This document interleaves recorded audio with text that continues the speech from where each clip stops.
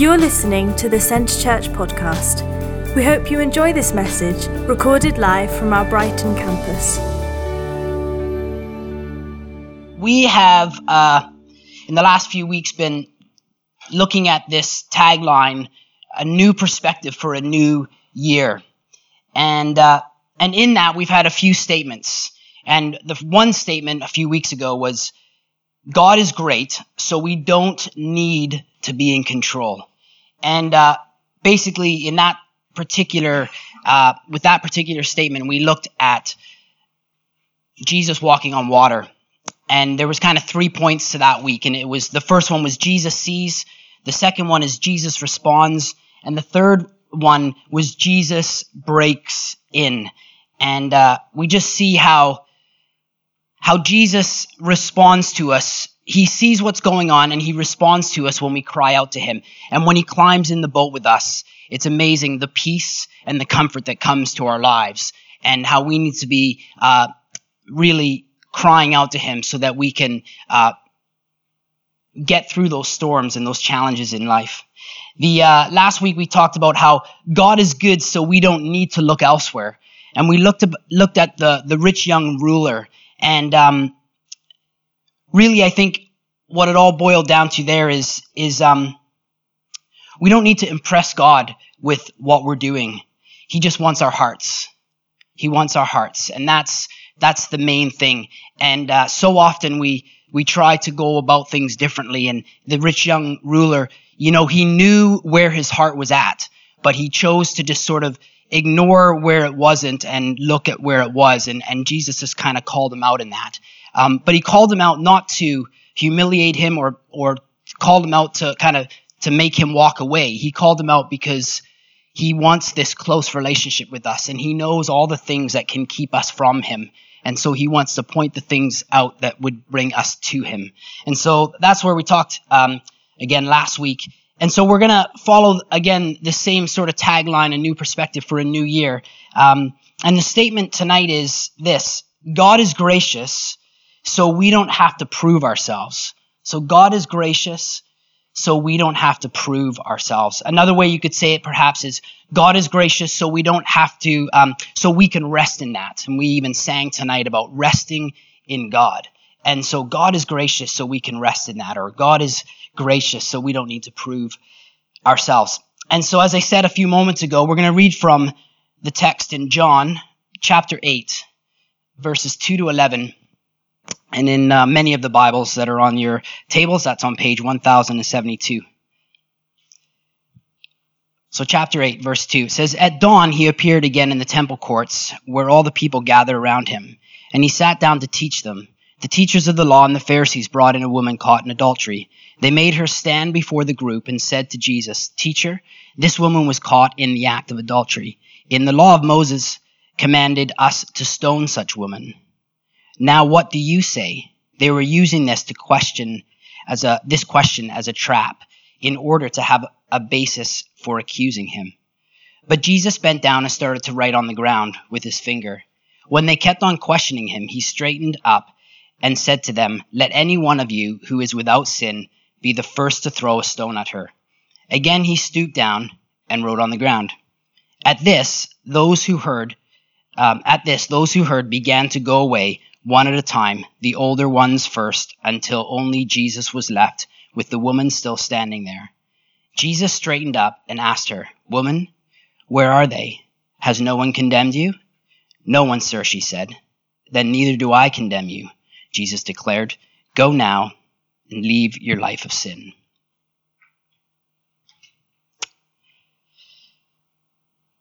This is probably, for me, there's a few passages in the Word that I really like, but this is one that I just love Jesus in this story, and I just love how he, I guess at the end of the day, he privately corrects this lady, and he publicly protects her. And that line came from my wife maybe even a year ago. She started saying that, and I just thought, yeah, it's like he doesn't bring shame, but he protects her. And I just love that about Jesus. His deep love for us is so amazing. You know, it just speaks of how awesome God is. I love that that no one's out of reach of Jesus. I think, again, in that context and the life that this lady was living, it's like she was not out of reach of Jesus. And it just reminds me that I'm not out of reach of Jesus, and that we're not out of reach of Jesus. And I love that it reminds me of how I need to be responding to people. How so often when we think we've got it all together and we've got all our I's dotted and our T's crossed, and I grew up in this kind of family, or I've done this, or I've gone here, and all of these things. And sometimes we can think I'm one up on somebody. But here in this story, it just reminds us of how we're to continue to live the way Jesus responds to these individuals. And I know for me, that is just so important that we respond how Jesus responds. In a few simple lines, Jesus deals with, of course, in different ways, but he deals with the accusers and this lady. And they all leave changed. And I won't go into it, but I'd be very interested to know how those gentlemen or those men, how they lived after that encounter with Jesus. Because they encountered Jesus as well. They just encountered Jesus in a very different way than how this lady encountered Jesus. But they all left changed. And the teachers of the law, I'm sure, and the Pharisees were probably thinking, man, this guy's incredible. I mean, just how he handled that situation. I think when I look at that story as well, I think, God, give me the wisdom to handle these sort of situations that I face today.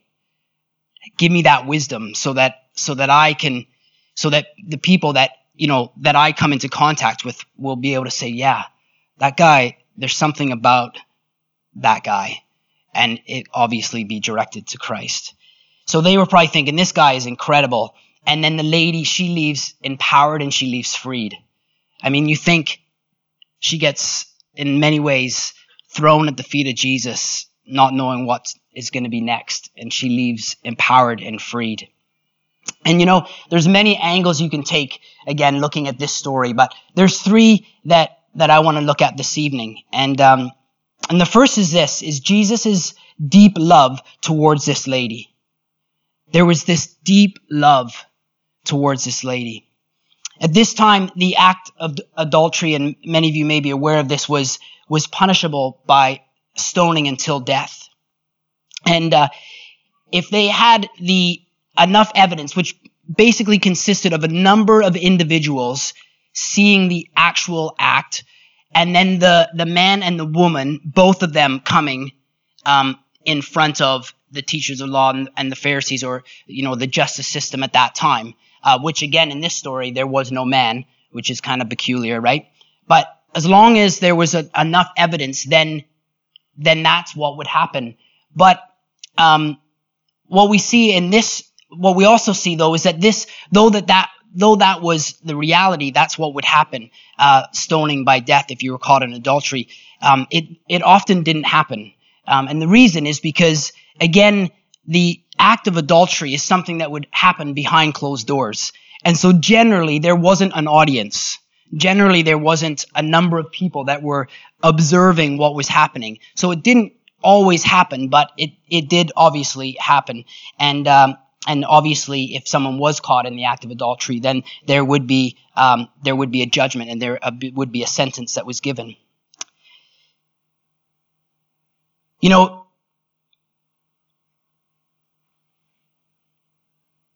So I guess when I think of this story and I think of the situation, I think it could have been a setup, or it could have been genuine.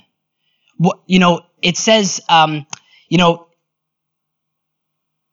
Jesus, I guess, I don't know if he was genuinely whether he was genuinely concerned or not. I think what he was concerned about in this situation was the fact that they were trying to trap him. That's what they were trying to do. And he wanted to see, because they wanted to see how he would respond.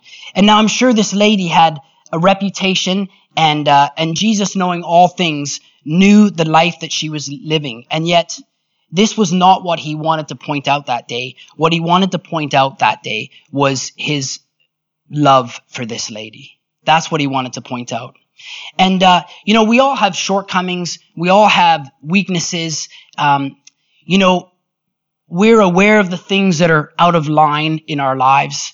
And it's not that these things should be ignored.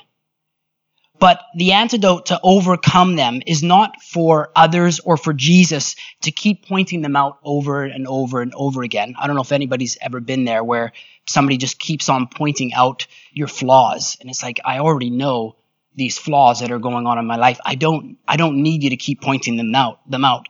But the antidote is to get closer to Jesus. That's the antidote to overcome these things, to experience his love and to capture the vision and the heart that he has for us. That's the antidote to overcome these areas in our lives where we keep falling short. And, I remember a number of years ago, when I gave my heart to the Lord, one of the things that I had a challenge with overcoming was I taken up the habit of taking up smoking. And it was just one of those habits that it's hard to break. And there was a number of areas where the Lord had just worked in my life and I'd overcome those things. And in many ways, the moment I gave my heart to the Lord, it's like those things were just broken off in my life. But smoking was not one of them. And I remember my mom just chatting with me one day, and I was just really concerned about this habit of smoking. And I knew that I wanted to quit, but I just was really struggling with it. And all she said is you just ask the Lord to take it away. And if you just leave it at that. And in all honesty, that's really what I did. And just over a short amount of time, it was like God just took it away. And I guess, what I learned in that experience with my mom was that she could have kept nagging at me. Other people could have been nagging at me. They could have kept pointing out, oh, look at that guy, he's smoking and he's this or he's that or whatever. But what she did was she just directed me to Christ and just said, you know what? Just leave it at the foot of the cross, and over time, God will take that away. And he genuinely did. And so I guess the response that my mom gave me that day was in so many ways Jesus. Because again, it wasn't pointing it out necessarily, but pointing me towards him. And I think that's what we need more than people pointing out the things in our lives. And it's just stuck with me. And in so many ways, she taught me how to respond to others, as I had said earlier. To be an advocate and not an accuser. Not pointing out sin, but showing and directing others to God's love. And in verse 10 and 11 in this story, it says, "Woman, where are they? Has no one condemned you?" And she says, "No one, sir." "Then neither do I condemn you." And before Jesus told her what she needed to do, Jesus showed compassion, he showed love, and he embraced her. And that was what needed to happen first and foremost. He could have easily pointed it all out to her. But would have that been the thing? That would have probably maybe pushed her further away from him. And Christ does that in our lives. We are challenged to do this for others in their lives. We're challenged to not point things out in other people's lives, or for others to point these things out in our lives, but to direct us towards Christ. The second thing we see is she didn't have to prove that she was fit for God's kingdom. Jesus made it possible for her. Jesus made it possible for her. And we see this in the very little that she says. And I'm not sure about you, but I know for me, if my name is brought up and people are naming off all of the things that I'm doing wrong, the first response that I want to do is begin to throw at them all of the things that I'm doing right. I'm not sure if anybody else is the same in the room, but if people are always pointing out certain things that I'm doing wrong, I want to point out the things, but I'm doing this right, and I'm doing that right, and what about this, and what about that? And I think in this particular story, I wonder why that lady didn't begin to do that. But she doesn't. She just stays silent. And, there's all sorts of theories and ideas about what was Jesus writing in the dirt during that situation. But maybe I'm wondering if because she was close enough, I wonder if he wrote, I got this. Don't worry. I'm going to take care of this situation. Or maybe he was saying, I'm doing a new thing. And maybe he wasn't writing that in English. He was writing it in some other language. But I'm doing a new thing. Or maybe he was saying, they may have evidence, but I can give you a new start. Maybe this was what was happening in that moment. And finally, when the men stop questioning and yelling, Jesus says, let any one of you who is without sin be the first to throw a stone at her. And then Jesus continues to write in the mud. And maybe this time he says, don't worry, because I'm sure after he made that statement, again, she's probably thinking, oh, I'm done now, right? I mean, if you put yourself in her shoes. But again, he continues to write, and I wonder if he says, don't worry, the stones will fall. They're not going to be thrown. And then I wonder if he's thinking, don't worry, I got some junk on these guys as well, and so you're safe. I mean, you wonder what's going on, and I'm obviously reading into the text, but I think very, very often it's like when we get close enough to Jesus, then we're able to know his heart. We're able to see what he's saying. We're able to hear what he's whispering. We're able to, maybe we're not going to see him write something, but we're close enough to hear what he's saying. And that embrace, that love, that I've got this. When we're far from him, it's harder to hear what he's maybe saying to us. So the rocks fall and they begin to walk away, starting with the eldest and working its way down to the youngest. And then Jesus straightens up and says, woman, where are they? Has no one condemned you? And she says, no one, sir. And then neither do I condemn you. Those 3 words, no one, sir, was her realization and invitation into a new life and a relationship with Jesus.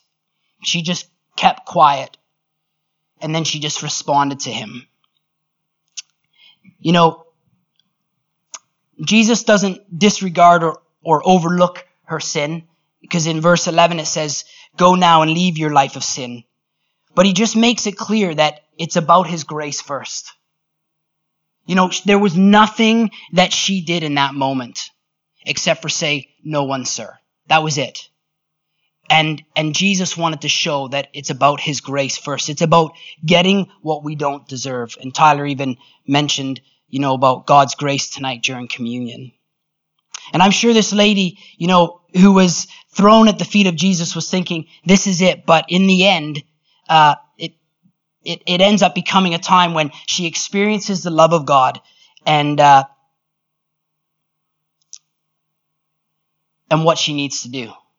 She experiences his love, and then she knows these are the steps that he's calling me into. I really believe that love is a powerful motivator. When we love, it motivates. And I think in this particular story, we see how Jesus loved this lady right where she was at. And it motivated her to kind of leave that life of sin. The third and final thought, I guess, for us tonight is this. It's grace that saved us. Let it be grace that keeps us. It's grace that saved us. Let it be grace that keeps us. And this really is, I guess this thought is loosely connected with this story. And so follow me for a second and hopefully I'll be able to unfold what I'm trying to say. So we're not told in the scripture exactly what she does after Jesus says, leave your life of sin. But in Luke 7:47, we read a powerful scripture that says, I tell you, her many sins have been forgiven, as her great love has shown. But whoever has been forgiven little loves little. So again, Luke 7:47, I tell you, her many sins have been forgiven, as her great love has shown. But whoever has been forgiven little loves little. And so Jesus, in this particular scripture, he's not talking about the same lady, but he is talking about another lady that was in a sinful lifestyle. And because it just doesn't add up or line up with scripture, that Jesus would forgive simply because of her display of love, which is what she's doing, the sentence where it says, as her great love has shown, actually means to show gratitude. So we can assume that she is showing gratitude because she's responding to something that she's already heard or received. She isn't forgiven because she loved much, but loved much because she was forgiven. So there's this response. She's experienced his grace, and now she's responding to that grace by loving much. And because of this love that she experienced, her response is to serve him with her life, to show him gratitude for what he has done, to show him gratitude for his grace. But what I believe can easily happen in our lives is that we forget that it was his grace that got us to where we're at.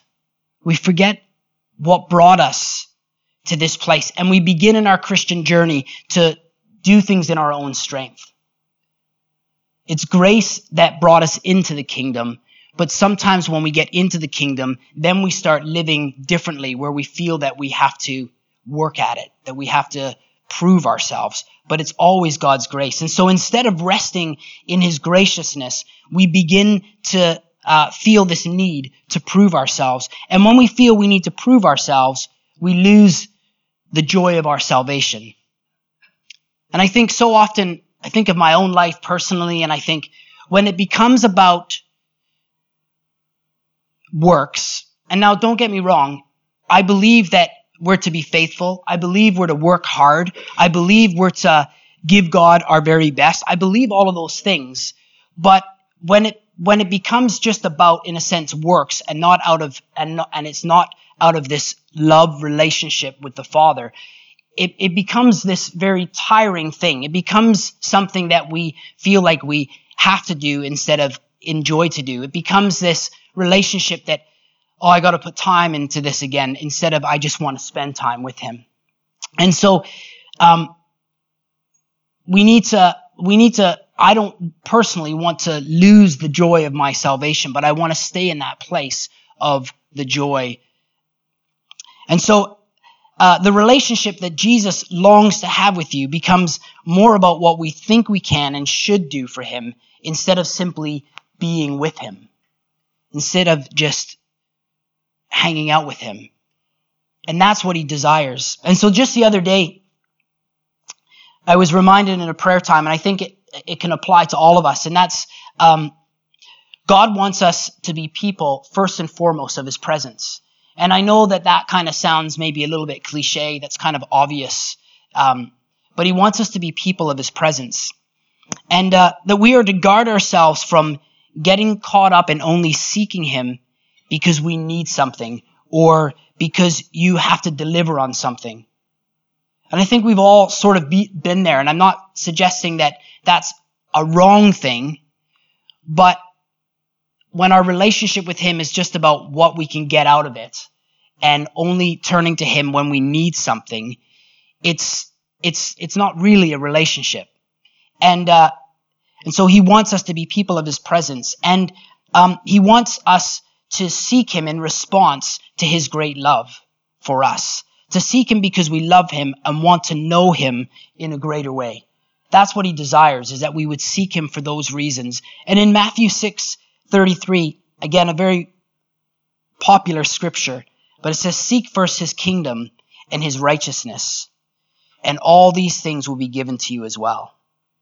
And the reality is, when we seek first his kingdom, it keeps us from falling into the trap of feeling we need to prove ourselves, because we will be in the place that we need to be. When we are seeking first his kingdom, we're in the place that we need to be, so that we're not trying to prove ourselves, but living in this relationship with him. And I guess as a church, I think we're very keen as a church to serve and to kind of find needs and meet those needs.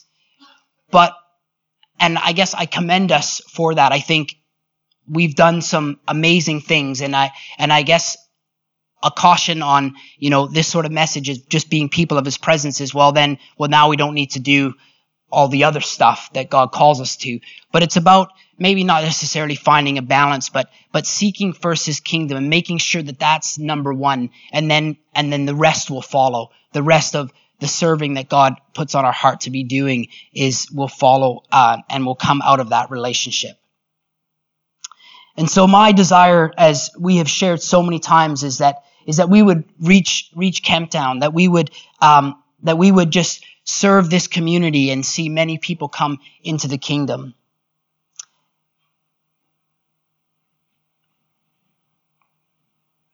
When we lose sight of his grace, we easily slip into trying to earn it. And I want us to be people of his grace and people of his presence, so that we are just in tune with what he's calling us to be doing in this area, and wherever God calls us. Tom, if you don't mind, I'll get you to come to the front and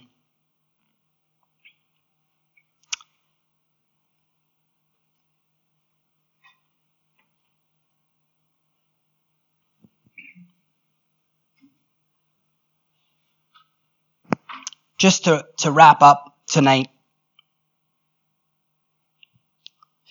Even this kind of last part was a bit off of the story, so to speak, but and how it applies, I'm not entirely sure, other than the woman that was caught in adultery.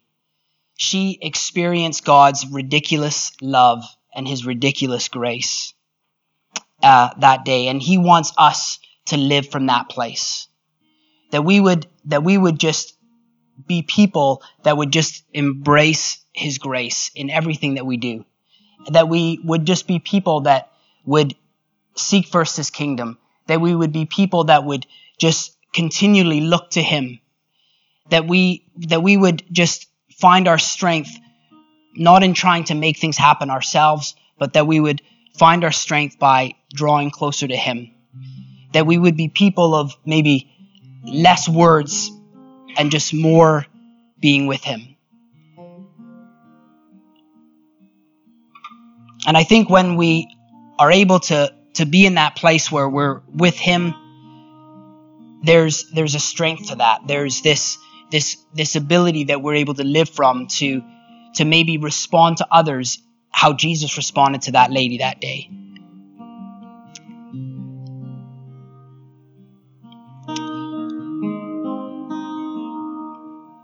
So as I started off tonight with that tagline, God is gracious, so we don't have to prove ourselves. When we live in that place of grace, we don't have to feel like we have to take things into our own hands and earn it, but we can just rest in him.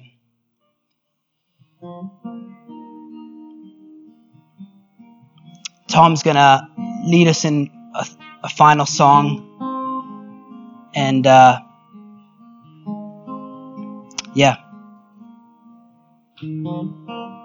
why don't we stand together? Thank you for listening to this week's podcast at Centre Church. One church passionately loving God and people in Burgess Hill and Brighton. To get the latest news or for any other information, check out our website at www.centrechurch.uk.